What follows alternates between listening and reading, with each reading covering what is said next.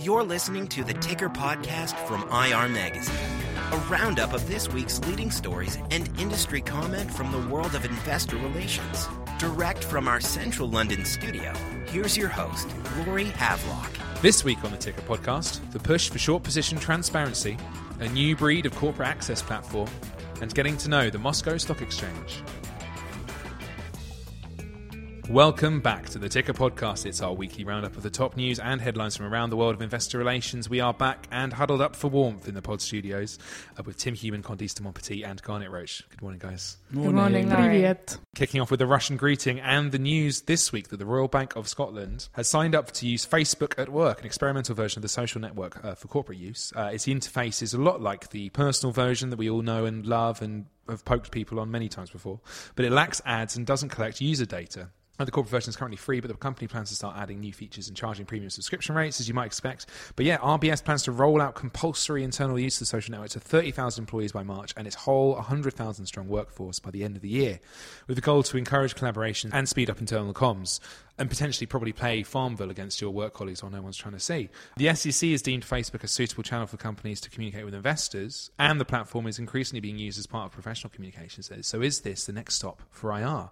Facebook disclosure, particularly after, for example, Goldman Sachs' disclosure changes this week, or is it another false dawn? Is it going to be another Pinterest for investors? Well, that idea I had that never ever took off. What do you reckon, guys? Are you going to be checking out Facebook for latest investor news?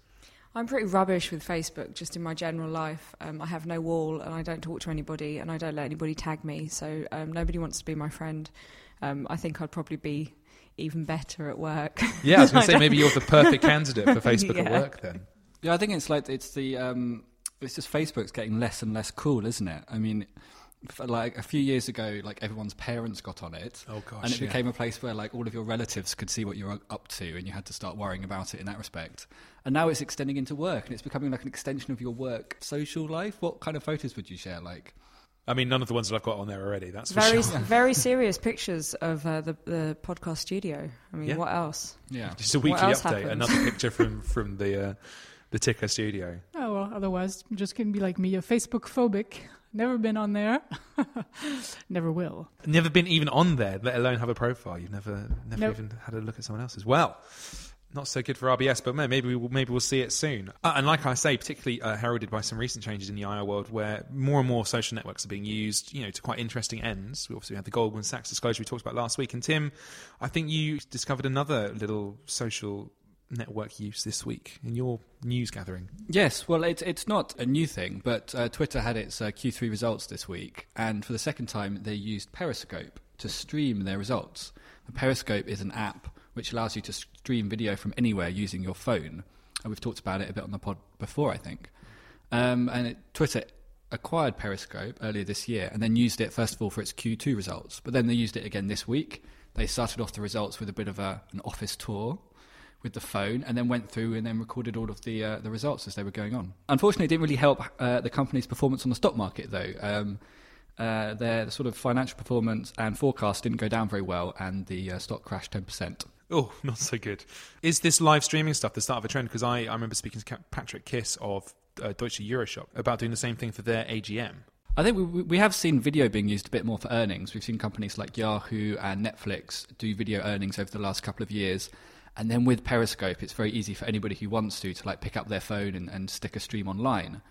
I'm not sure if this is going to be a big trend, though. I think it's quite... it puts an additional layer of pressure on companies when they're doing their results to have to be on camera as well as talking over the phone about their results. Another thing is that Twitter obviously owns Periscope, and so it wants to show off its technology. I mean, this is the kind of thing you see with tech companies in IR quite a lot. For a couple of quarters, they might try something out, which is like a new product they've developed. I remember when Google developed a moderator app, which allowed you to submit questions, and then other people could vote on the most popular question. And so they used that in their conference call a couple of times. It was quite a fun thing to do, but they decided it wasn't actually that effective in terms of an investor relations tool, and so they stopped after a short while. So does that mean that we're not going to see Periscope in the podcast studio anytime soon? I don't know. How does everyone feel about that, live streaming the pod? I feel like I rely rather heavily on Laurie's excellent editing skills. I don't think I want to be live streamed. I think I also rely quite heavily on this being an audio-only format. I think as soon as I was... We're like most public companies. We're sticking with audio. Yes, absolutely. Face for radio. And what else has been going on in the US market, Tim, as you've had your eyes fixed on them? Yeah, one other thing I wanted to pick out was a letter that's been written by the New York Stock Exchange, along with NIRI, the National Investor Relations Institute, to the SEC, asking them to get hedge funds to reveal their short positions. The letter says the exchange and the institute would like to see more light brought to this less transparent part of the market and wants to see short positions treated a bit more like long positions when it comes to reporting. Is this not something that companies in America already do then, compared to their European counterparts? Well, in the US, brokers estimate the short positions on stocks, and hedge funds can pay, or anyone can pay to get access to that in a timely fashion. That information is also reported on a couple of weeks later. But it's totally different to the European Union, where since 2012, after the sort of financial crisis, and they brought out a load of regulation, one of the things they brought in was that hedge funds would have to report their short positions. So if they have a short position of 0.2% in a stock, they have to tell the National Stock Exchange about that. And if it goes up to 0.5%, they have to reveal that to everyone. And so this is an attempt by the New York Stock Exchange to try and bring the US a bit more in line with what's happening in Europe. Well, that sounds like quite a good idea for investor relations, potentially. Yes, for IROs, it can, of course, be very useful to know how much short interest there is in their stock. And secondly, which funds in particular are shorting them. If you're going into a meeting, you can get an idea of how they feel about your story and what sort of bets they're taking on your company. Investors, on the other hand, argue that if you ask them to reveal too much information, of course that takes away their ability to actually be effective investors, to get an edge on other investors. And that can also create a market where everyone's copying each other. Then that can make the stock market a lot more volatile, potentially, with everyone following a downward plunge or an upward spike. Bit of a Lemmings situation, potentially. Absolutely. But I think most people accept that seeing as investors have to reveal their long positions to a certain extent, surely they should have to reveal their short positions to a certain extent as well.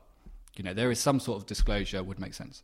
Well, it is interesting you mentioned stock market volatility, Tim, because we're going to move on to an area of the world which has traditionally been, I think that's fair to say, known for a bit of an up and down in stock market quantities. You have been looking into the Moscow Stock Exchange, and I believe you've chatted to one of their executives. Yes, I interviewed Yevgeny Fetisov. He's the CFO of Moscow Exchange. He used to work at a private equity firm called Da Vinci Capital, and he joined MOEX in 2013, just before it went public, to set up the IR function, among other things. How are things at the Moscow Exchange at the moment? Well, he says it hasn't been a great year for IPOs, although they did have 2 listings and they have a few more in the pipeline. And he also says there's been some good activity on the fixed income side. And this is off the back of quite a few changes at the exchange recently. Yes, well, first of all, the 2 Russian exchanges, RTS and MISEX, merged in 2011. And with that, new laws have been introduced for clearing, insider trading, and listing requirements. There's been a migration to T+2 settlements in equities, the creation of a central securities depository, and the introduction of centralized clearing.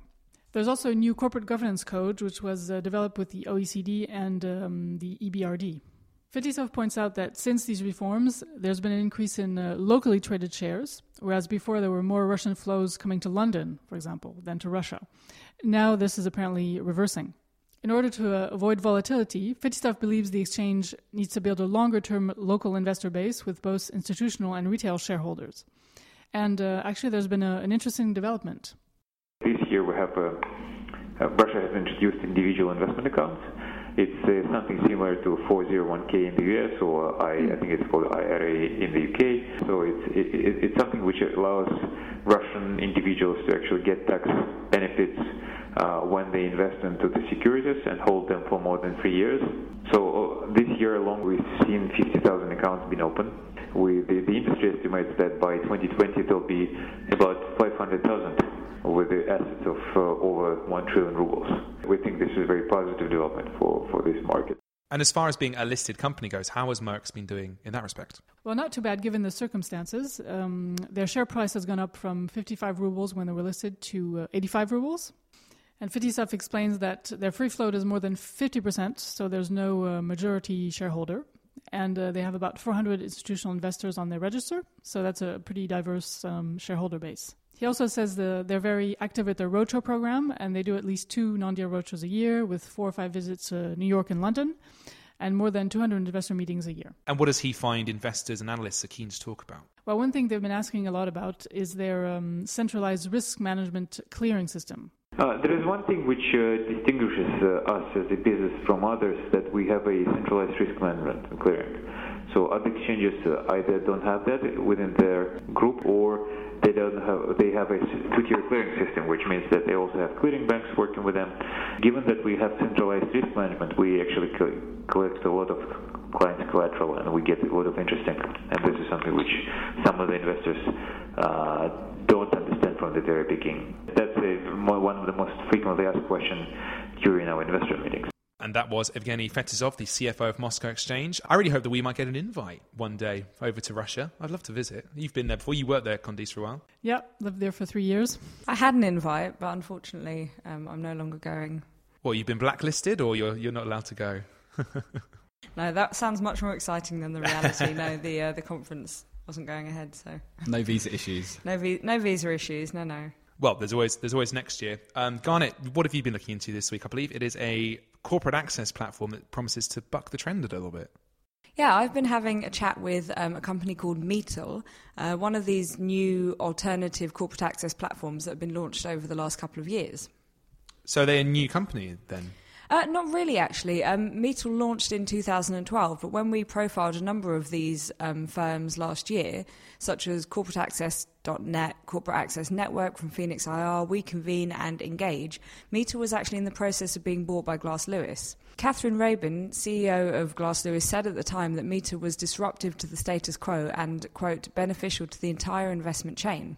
And to give you a bit of background, the San Francisco headquartered firm had a West Coast focus to start with, but soon expanded. It held its first non-deal roadshow for a foreign company, a Chinese firm, in August 2013, its first for a large cap, an oil company, in November that same year, and launched Meetle Europe in July 2014 before being acquired by Glass Lewis 2 months later. I spoke to Jeffrey Tharr, co-founder and CEO, about what Meetle has to offer. And he says that the size and diversity of the user base is one advantage for the company. He says, quote, currently over 600 firms are live on the platform, including broad corporate representation across market caps and geographies, and a variety of institutional investors, including asset managers, pensions, and family offices. Okay, so how exactly does Meetle work then? Well, according to its website, it is a browser-based software application that enables direct access and dialogue between investors and the companies that they invest in. These investors can communicate securely and privately with companies and also receive inbound meeting requests. The company adds that it offers new meeting ideas and better ways to approach the due diligence process. It says, quote, it is our hope that over time the volume and quality of meetings you experience each year will no longer be based on how much you spend in soft dollar commissions. Which, of course, leads on to one of your favourite topics, new regulations dealing with these commissions. What does Jeffrey have to say about that? Oh, you all know how much I love a new regulation. And, of course, you can't have a conversation about corporate access without talking about the UK's Financial Conduct Authority and Europe's impending MiFID II regulation. Our favourite. Jeffrey says that while these regulations might not be quite finalised yet, they are already having a significant impact on the corporate access process. He says, quote, global investors are looking to address FCA and MiFID II requirements in a manner which is clearly and demonstrably compliant, but can also support efficient, secure and cost-effective workflow for their engagement activities. And of course he adds that Meetle meets these requirements, as do a number of other alternative models. And in Meetle's model, who actually pays them? So when I spoke to Jeffrey, he said simply that there is no cost for institutional investors to access the network or accept meetings from companies. But I'm hoping to have some more information on the cost when the article goes live next week. So you'll all have to check in on the website and have a look. You will absolutely be able to read more of that on our website, which is irmagazine.com, for all the latest articles, headlines and features. You can also follow us on Twitter at IR Magazine, and do make sure you subscribe to this and our other podcast, IR Magazine Asks, on SoundCloud and very soon iTunes. We're all going to disappear right now because it is our glorious leader Tim's birthday today. Happy birthday, Tim. Happy birthday, Tim. Thanks very much. Wasn't at all forced. We weren't at all forced to say that, don't worry. Completely from the heart.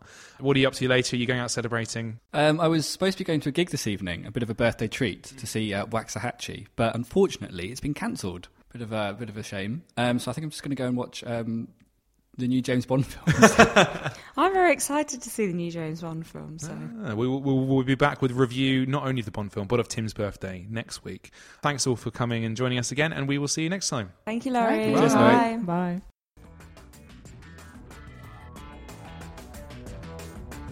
You've been listening to the Ticker podcast from IR Magazine. For free access to all the latest global investor relations news and analysis, register at irmagazine.com or download the app.